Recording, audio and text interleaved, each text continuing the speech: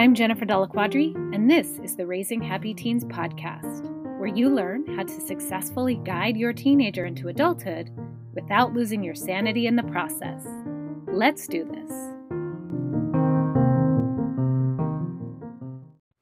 Welcome back to the podcast. I am recording this episode the week we are preparing to move to our new house. If you have not heard my story yet, I've shared it a little bit on this podcast, but my family and I moved from San Diego to the Pacific Northwest. And by family, I mean my whole family. There were 17 of us who packed our things and just moved all together. We're building houses on plots of land that are next door to each other. We are soon to be neighbors.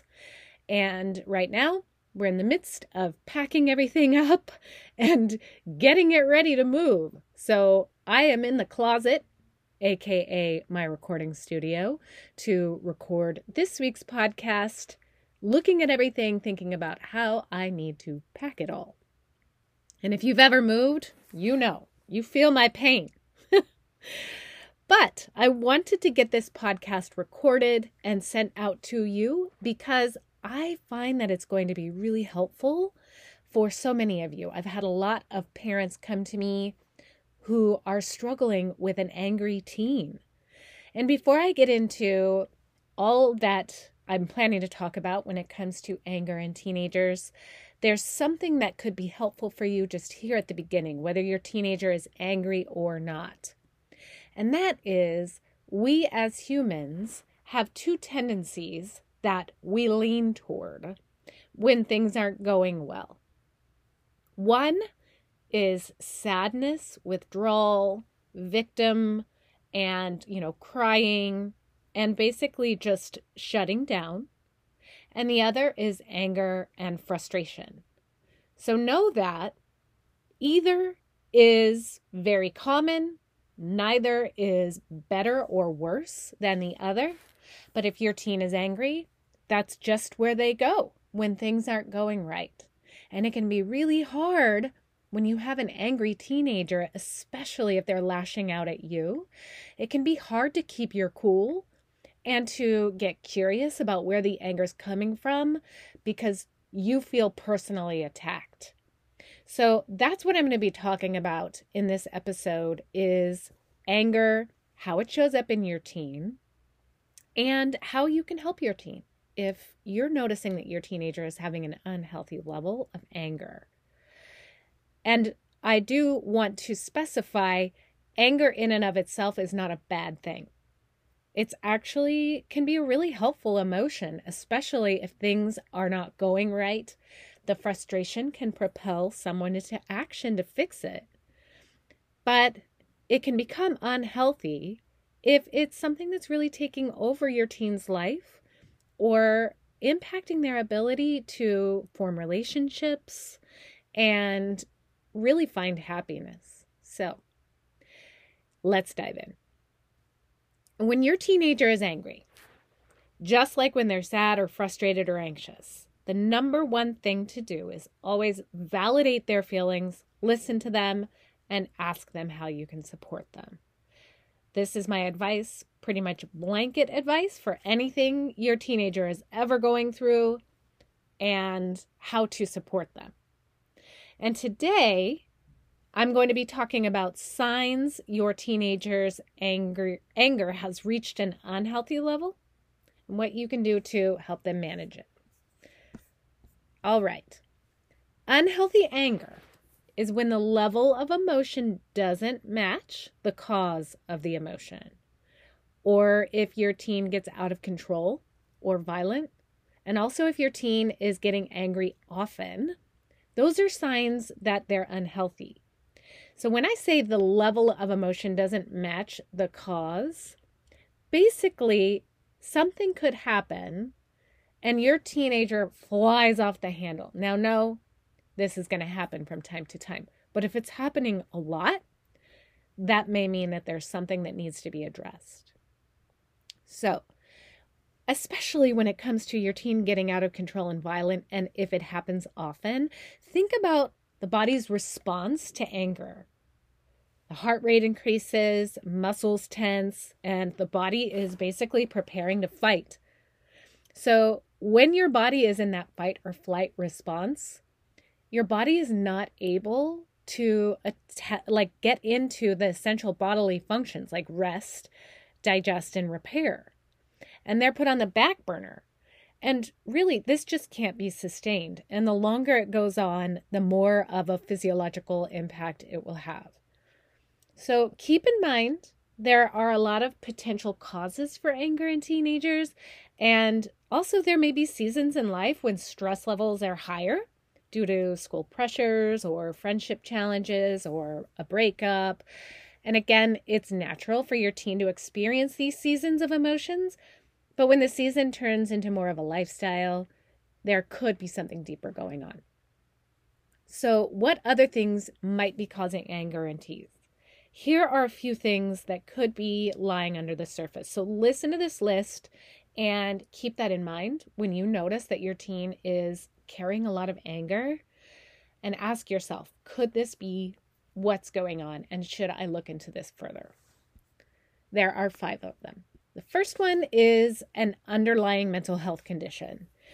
Anger really can be a maladaptive coping mechanism, and it can be a mask for depression because anger can be seen as more of a socially acceptable expression, especially in boys. And one is the reason that anger is more common in boys than girls. And I'm going to get to that in a moment.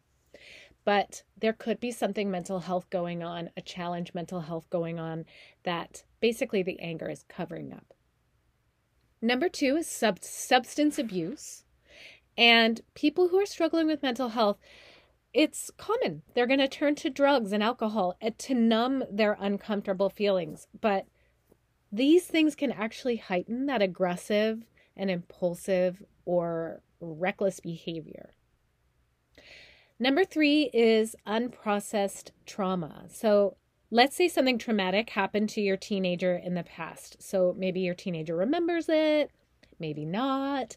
But if the emotions from this trauma haven't been processed, they get trapped in the body. And this could lead to PTSD. Some people have PTSD and they don't even realize it. And they don't understand why they're so angry.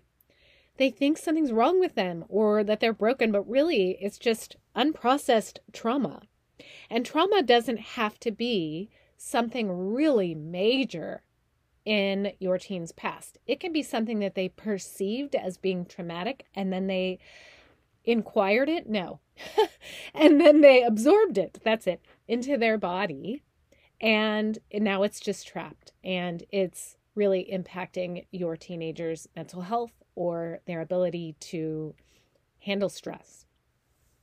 And number 4 is unprocessed emotions. So there's trauma that are the big things, and then there are just emotions that can get trapped in our bodies. So if your teen has pushed down uncomfortable emotions for whatever reason, maybe they don't feel comfortable expressing them, maybe they're afraid to, maybe it's too uncomfortable for them, it basically doesn't go away. It just gets stuffed down.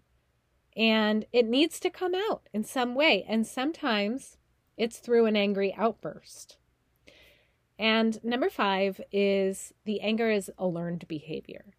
If your teen has grown up with angry or aggressive or violent family members, they may have internalized that this is just normal behavior. And they're just behaving the way that they've learned to behave. And I mentioned before that anger is more common in boys, and there are a few reasons for this. One is due to societal conditioning. Boys are supposed to not cry, not be sad, not show emotion, be strong and man up. And because it's okay for them to show aggression or anger, then if a boy is struggling with depression, it can feel more acceptable for them to just express it through anger. So when people think about depression, a lot of the time what they picture is somebody who is withdrawn and hiding or sleeping all of the time. But that's not always the case, especially for boys, because they've learned their whole life it's not okay to do those things.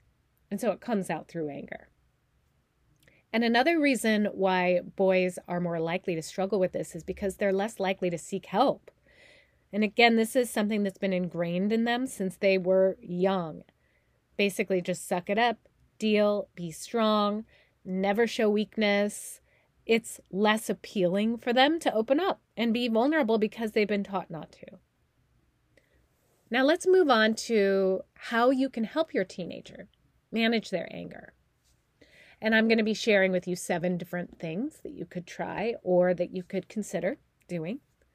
Number 1 is to pick your battles. Not everything needs to be an argument, and sometimes it's best to just let some things slide. This can be really hard to do, and there's something I'm going to be sharing on this list of 7 that can help you with that. But really just get down to it, what's really important, what's not, and then decide, do I really want this to be a battle? Number 2 is to see the good.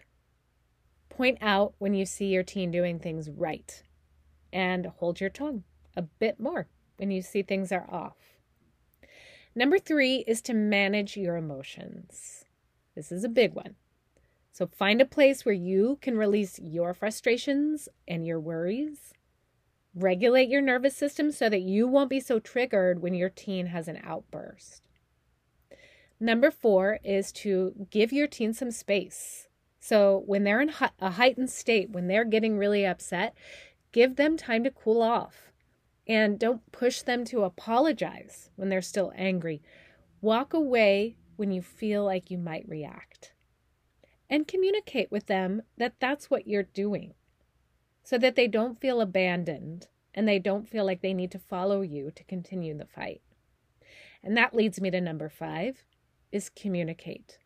This is really the number 1 thing that you need to focus on when something's going on with your teen. Find a time when your teenager's in more of a neutral state and just let them know how their behavior impacts the family, how it impacts you, and let them know that you really care about them. Validate how they're feeling, and then set boundaries and make a plan for when these outbursts happen. It's like having a word where you can share and says, you know what, I need space, and that's what that word means, so that your teen knows in their brain that mom or dad is not abandoning me or not abandoning me. They're doing this for the preservation of our relationship. Number 6 is to teach them how to regulate their own nervous system through exercise, mindfulness, or breathing exercises, if they're open to it. Things like guided visualizations and progressive muscle relaxation can also really help. And number 7 is to find help. So if your teenager is open to it, find someone for them to talk to. Give them a space to let all of this frustration and anger out and off of their chest. And maybe a support group if your teen is open to it. There's a lot of support groups, and they don't have to be specifically for anger. They can just be for teens. They don't even have to be for a mental health issue. Just having a space where teens can lean on each other or talk to each other or just realize, hey, I'm not the only one who's going through this, it can really help a lot. And I know having an angry teenager can wreak havoc on the whole family. And if your teen isn't open to talking to someone or accepting help, find help for yourself.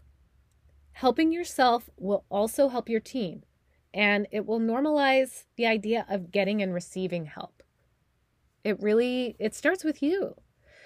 And that is where the true love comes from, is if you're not open to doing this for yourself, I'm going to take care of myself because I love you and I want to be able to interact with you in a healthier way.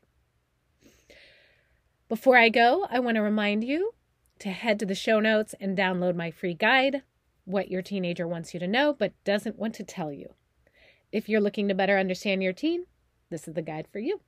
Thanks for tuning in, and I'll see you next time.